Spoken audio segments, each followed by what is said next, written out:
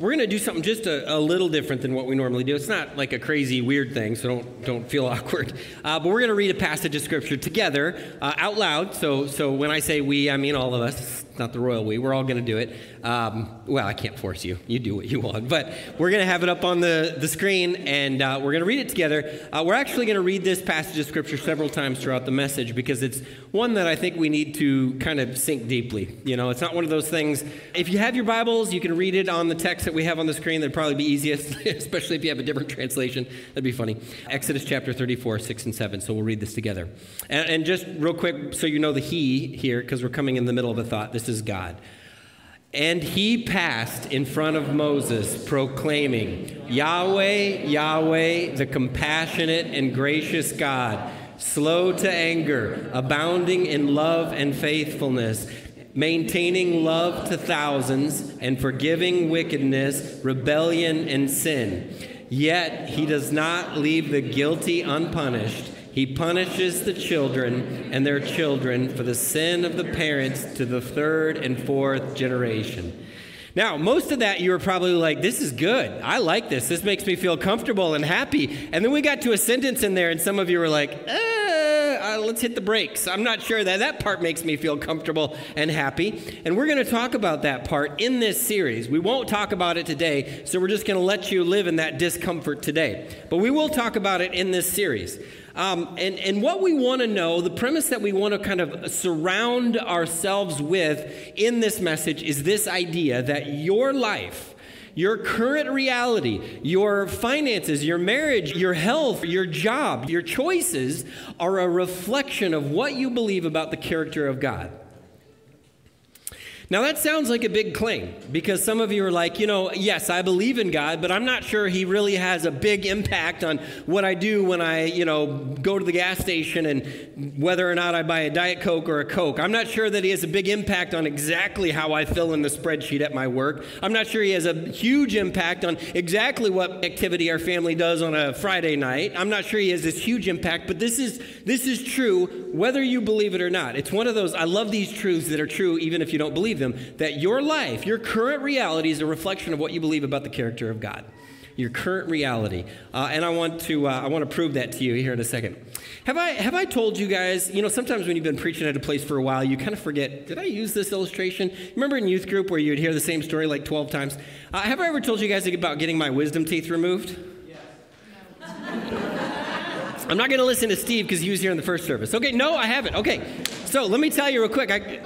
Anna's like, maybe. But Anna, you're a long timer. But see, the fact that you said maybe means that I could tell it again. It's good. Just pretend you had never heard this story before. I got my wisdom teeth removed way late in life. Normally, it's a procedure you have done when you're a teenager, young adult. I was way too late to have it done. But, dentistry is not something that's cheap. Insurance doesn't always cover it. So they said, you got to get this done. Went in, and the dentist said, okay, good morning. We got two options. You can either go under or you can be awake for it. And I said, well, when you're poor, you're like, well, which is which? How much is going under? And they said, going under is this much. Oof, that's way too expensive. What's my cheapest option? Well, you can be awake the whole time, and we'll give you a Walkman with headphones, and that is tuned. This is true. It was tuned to Rush Limbaugh. It was just on and going. And so the whole time I was awake, and I would have changed the station, but I was so out of it with whatever local anesthesia they gave me that I couldn't even change the station. So I was just sitting there having this. It's a violent procedure, and I won't go into the details, but it's gross. And if you get a chance to go under, please go under, because it is not worth being awake, whatever amount of money. I get done with the procedure, and they say, okay, sir, your wisdom teeth are gone. Here are your keys. And I'm like, are you sure I should be driving? Because I don't feel like I should be driving. I didn't say that because I couldn't speak. I could only mumble. My mouth was incredibly sore. My entire face was sore. It's a true story. I had been drooling because there was so much anesthesia. So there were drool spots on my shirt. I know it's gross. Sorry, it's a weird sermon illustration, but you'll see why I tell you that here in a second.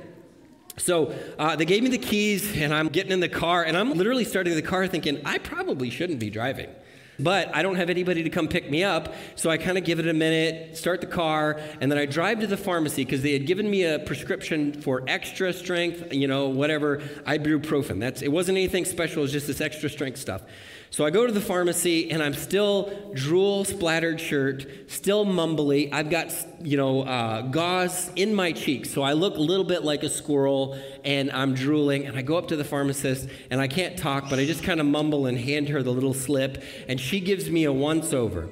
She immediately judges me. This is the clerk. And then she goes and gets the pharmacist. Now, this is an exception. Most pharmacists are not like this. All the pharmacists I know are very wonderful people. But this pharmacist, this clerk, went up to the pharmacist and said, in front of me, he's special needs.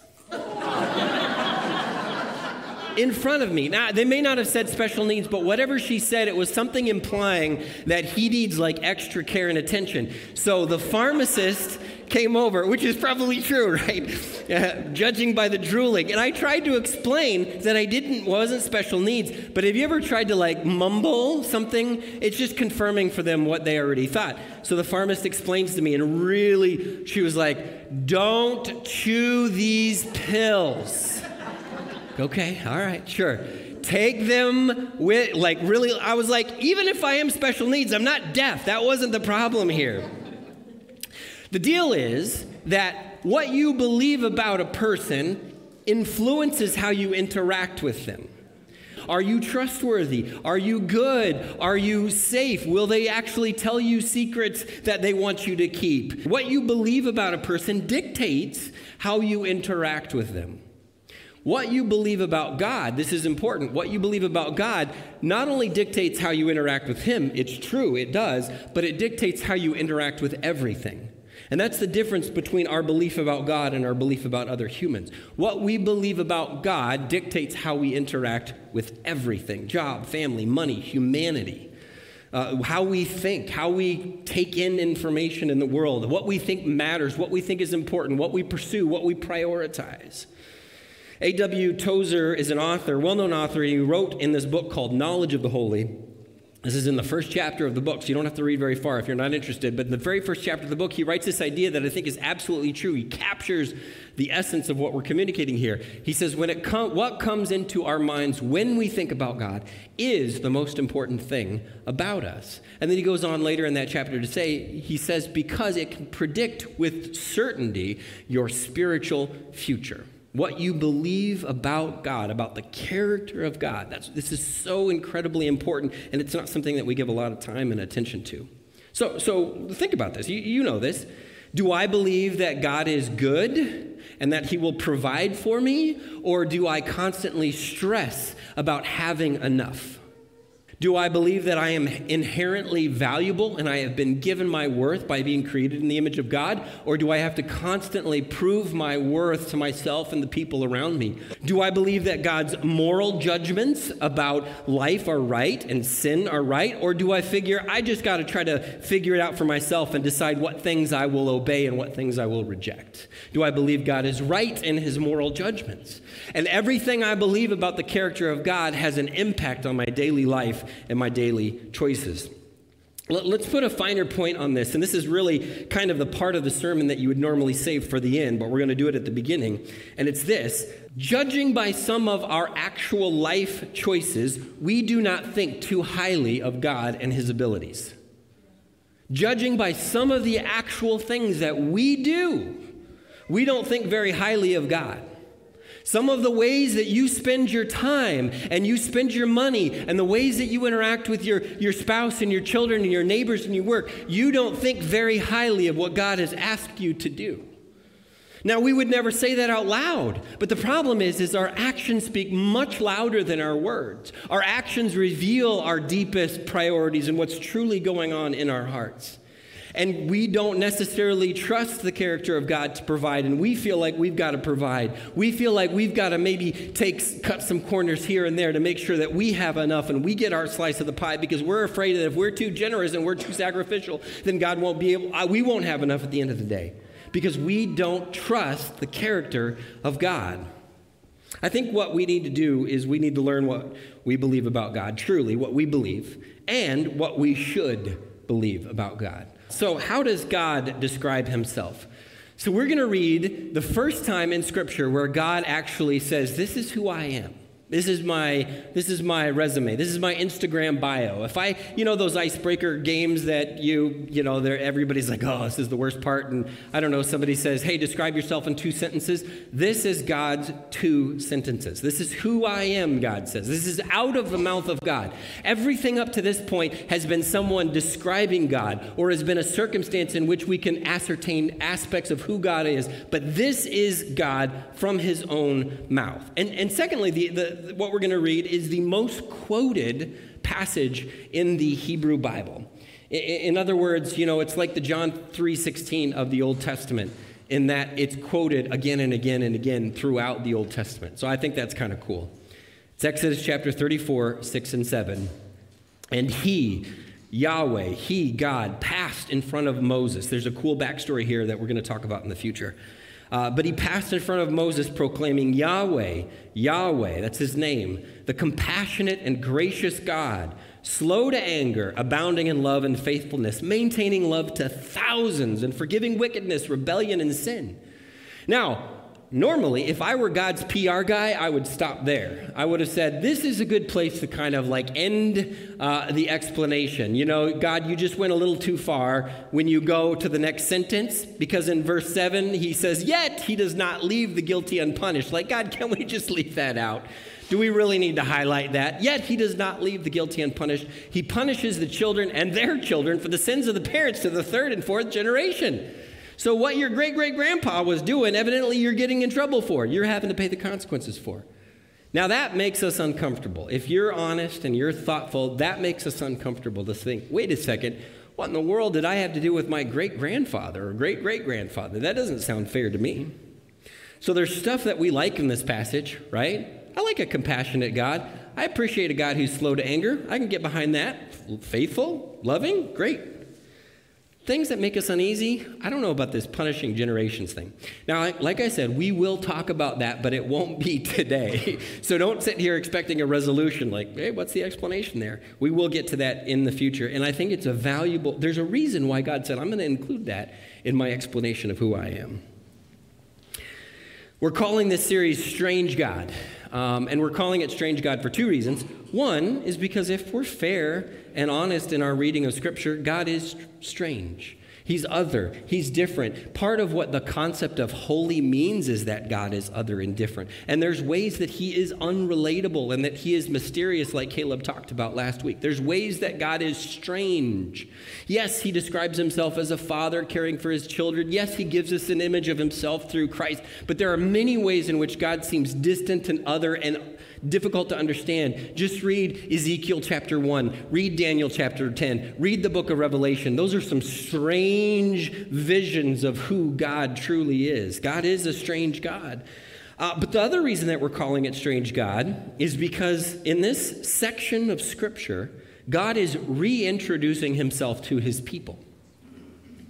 Up to this point, if you rewind about 430 years, but God had interacted with Abraham, and he had interacted with Isaac, and he had interacted with Jacob and Isaac and Joseph. He had interacted with these heads of these families, but then they went down to Egypt, and it says for about 430 years, or not about, exactly 430 years, Exodus 12 says, that as far as we know, they hadn't heard much from God. And so remember the story, again, speaking of strange, you talked about this last week with Caleb, when God reveals himself to Moses in a burning bush.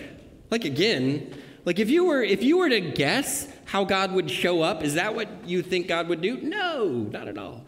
And then remember, what does Moses ask this burning bush? Well, who am I supposed to tell all these people is sending me? And he's like, you've got to tell me who you are so that I can tell them who you are. And then, of course, that's the section of Scripture we get the whole explanation of God's name. So, strange God, I think it fits. I had met Corrine, and I had heard about her before I met her, but I did not make a good first impression on Corrine. Well, I guess I don't know. Did I make a good first impression? Yeah, that's worse than a bad first impression, right? It feels like that's worse. The reason I don't think I made a good first impression is I had that day, I think that day or the day before, I had asked my roommate to give me a haircut. Again, when you don't have money, you just like desperate measures. And so he's cutting my hair, and I'm sitting there, and he's, and he's like, oops. And I'm like, what are you talking about, oops? And then by the time we got done, he was just goofing around, and he had like left this patch here, and the rest was shaved. And I was like, man, you just got to shave the whole thing now. This is terrible. Some guys can pull off the shaved head look, Dwayne Johnson can pull it off. Bruce Willis can pull it off. Patrick Doherty cannot pull off the shaved head look. He doesn't look tough with a shaved head. So, but that was when I first met Corinne. But the point is, I don't think I made a good first impression. And somehow it ended up working out, she overcame. But I had some uphill work to do. But if you take a peek at the very first impression that God is giving this people group, remember, he's revealed himself to individuals in this family, but this is the first time he's revealed himself to this people group. And the first impression is not going to go well. So let's rewind from Exodus 34 back to the beginning of the book of Exodus, and you're going to want to look at Exodus chapter 6, because God is talking to Moses, burning bush, and he's saying, here are the marching orders for how you are to set up the introductions between myself and these people. I want you to reintroduce us, so here's how you're going to do it. Verse 6, therefore, say to the Israelites, I am Yahweh. I will bring you out from under the yoke of the Egyptians, which is good news because things aren't good for the nation right at the moment. I will free you from being slaves to them, and I will redeem you with an outstretched arm and mighty acts of judgment. I will take you as my own people, and I will be your God. Then you will know that I am Yahweh, your God, who brought you out from under the yoke of the Egyptians. And I will bring you to the land I swore with the uplifted hand to give to Abraham, to Isaac, and to Jacob. I give it to you as a possession. I am Yahweh. I want you to see one line in particular early on. He says, I will take you as my own people, and I will be your God. This is kind of interesting to think about. I will take you as my people, and I will be your God. I think there's some echoes for us to consider here as we think about this idea. First of all, it has been a long time since God has interacted with his people, at least the records we have. We don't know, maybe there was some stuff going on behind the scenes. It literally says 430 years since the last record we have of God interacting with his people. 430 years. Does anybody know what was happening 430 years ago? Yeah, Copernicus was just trying to convince people that the earth actually revolved around the sun. There was this solar system like that 430 years ago. They were still exploring like, oh, hey, there's a whole ocean over here, or the world is this. And 430 years ago is a long time ago. I did a little, as you get older, I seem to be more interested in genealogical research. I think that's a feature of getting older. I don't know.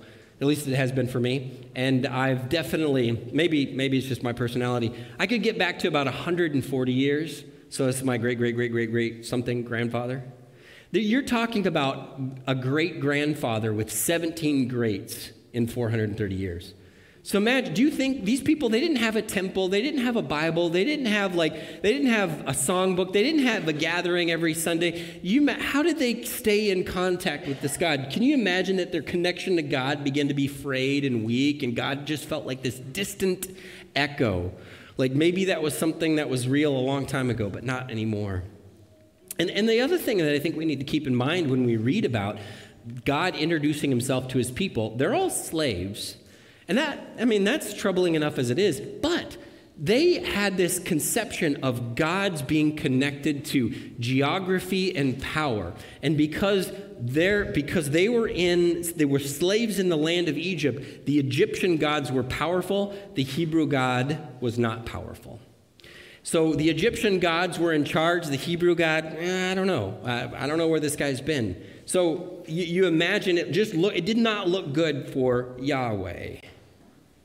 Reintroductions being made. Look at Exodus chapter 6, verse 9. Moses reported all of this to the Israelites. Hey, God's coming. He's going to rescue you. It's going to be good. Hang in there. But they did not listen because of their discouragement. and harsh labor, which is true. Sometimes when you try to tell people about God and how good he is, and then their life circumstances don't bear that out, it can be tough to hear that message. Over the next 28 chapters, God is going to do some work, and he's going to show them what kind of God he is. And many of you have had, he's going to reveal his character, is what he's going to do. Any of you ever had to be a character reference for somebody, like a job application or legal circumstance? I've had to do it a lot with youth group kids, and hundreds of them over the years. So that's one of, I guess, the main job descriptions for youth ministers. You get to be their job reference, like, hey, I'm trying to get hired at McDonald's. Can you give me a job reference? And I would say about 90% of the employers don't call, and then about 10% of the employers, it's like, they called and they drilled down, and I don't want to lie. So, they didn't always show up to youth group on time. I'm sure they'll be much better at McDonald's, But the character reference at an employer is they're trying to discover, what is this person like? Are they going to be a self-starter? Are they going to get along well with others? Are they going to work together? Are they going to be good for this company? And we want to know what kind of God, what kind of character reference does our God have? Who is our God? And when God describes himself, he says, I am the compassionate and gracious God, Exodus 34, slow to anger, abounding in love and faithfulness. I maintain love to thousands, and I forgive wickedness, rebellion, and sin. Yet, and he describes himself in the third person. I think it's interesting. Yet he, but he's talking himself, does not leave the guilty unpunished. He punishes the children and their children for the sins of the parents of the third and fourth generation. I want us to understand the crucial importance of what we're trying to get at here. Scripture repeatedly tells us that the most important thing that you can do with your life, the most vital thing, the most valuable thing that you can do with your life is to love God. Repeatedly. And that's something maybe doesn't make sense to us. Like, how is that the most important thing? How is that the most valuable thing? It seems like there should be more important things that I could do. Like, couldn't I find a cure for cancer? Or couldn't I save a bunch of orphans? Or what is it about loving God that is the most important thing I can do with my life? And we're going to explore that. But to do that with any authenticity, we have to really know who God is. And some of you have some deep-seated misconceptions of who God is. You have those. So do I. You inherited them from your parents or from your childhood preacher or from your life experiences, and they're just rooted in you, and they play themselves out in your life in ways that you don't even completely understand. Can I give you a silly example of that? And some of you have things like this. I've talked to some of you, but this is my silly example of this. I assumed God didn't want me to be happy. And maybe I should rephrase this. I still often assume God doesn't want me to be happy, which is that's a terrible thing to assume about God. Like, God's got to be so frustrated with me that I'm like, hey, what are you talking about? Like, of course I created you. Of course I want you to experience joy. But here's why. Because Scripture repeatedly talks about like self-sacrifice. Jesus said, you have to deny yourself to follow me. And so I thought, well, if I had to make a choice between self-denial and something I want, then the thing I want must be wrong. So let me play this out so you can kind of understand the ridiculous thinking. If I want ice cream, but Jesus says you need to deny yourself, then I have to be suspicious of that desire for ice cream, because I'm supposed to deny myself as a good Christian. So therefore, in any choice like that, God would always want me to do the thing that reflects self-denial. Does that make sense? You can see how the twisted logic got there? Now, there are totally times where we need to be very, very suspicious of our desires, right? Absolutely. Jeremiah talks about like the heart is deceitful above all things. Absolutely. But every good and perfect gift comes from the Father of lights. Nothing should be rejected, Paul tells us in Timothy, if it's received with gratitude. So you know what I would do? I want ice cream or whatever. I want ice cream, but self-denial is the right thing to do. Here's what I would do. I would eat the ice cream and constantly feel guilty about it as I was doing it, and later after I did it. I just feel guilt. I would do the bad thing, or quote-unquote bad thing, but just feel guilty about it. Do you think God wanted me to feel guilty about eating a bowl of ice cream? Probably not. Probably not. But do you see how my understanding of the character of God had this weird impact? And I would like to tell you, oh, that's some silly thing. Patrick's grown out of it. I still struggle with that. I still struggle with oh, that sounds like a fun thing to do. I think I'd really enjoy that. And there's this voice in me that says, oh, if you would enjoy it, that means you should probably not do it. How? What's going on there? I have a misapprehension of the character of God deeply seated in myself somehow. I want to root that out and get the real idea of who God truly is down in there so that can affect my choices and impact my choices. All right, I want to say this. Pay attention to the assumptions you have about who God is. Maybe if you start thinking oh man, that's what I thought about God, write it down. Why do you think that? Why do you believe that? Why do you think that that's the case? When you spend time in prayer, or if you spend time reading in the mornings, which I hope you do, everybody should do, you should jot down what you see about the character of God reflected in those pages. When you experience something in life, whether it be good or bad, you should write down, what do I feel or experience about the character of God based on those circumstances. And then you should come back next week, because we're going to dig into how God describes himself. And I really do think this is both foundational and transformational. I told you that we're going to be talking about elemental things, not elementary things. Elemental things that really make a difference in who we are and how we live in the world. So I'm going to invite our praise team to come back up and sing some more, but I hope that you have a different appreciation for the type of God, the character of God, the person of God to whom you're singing this morning.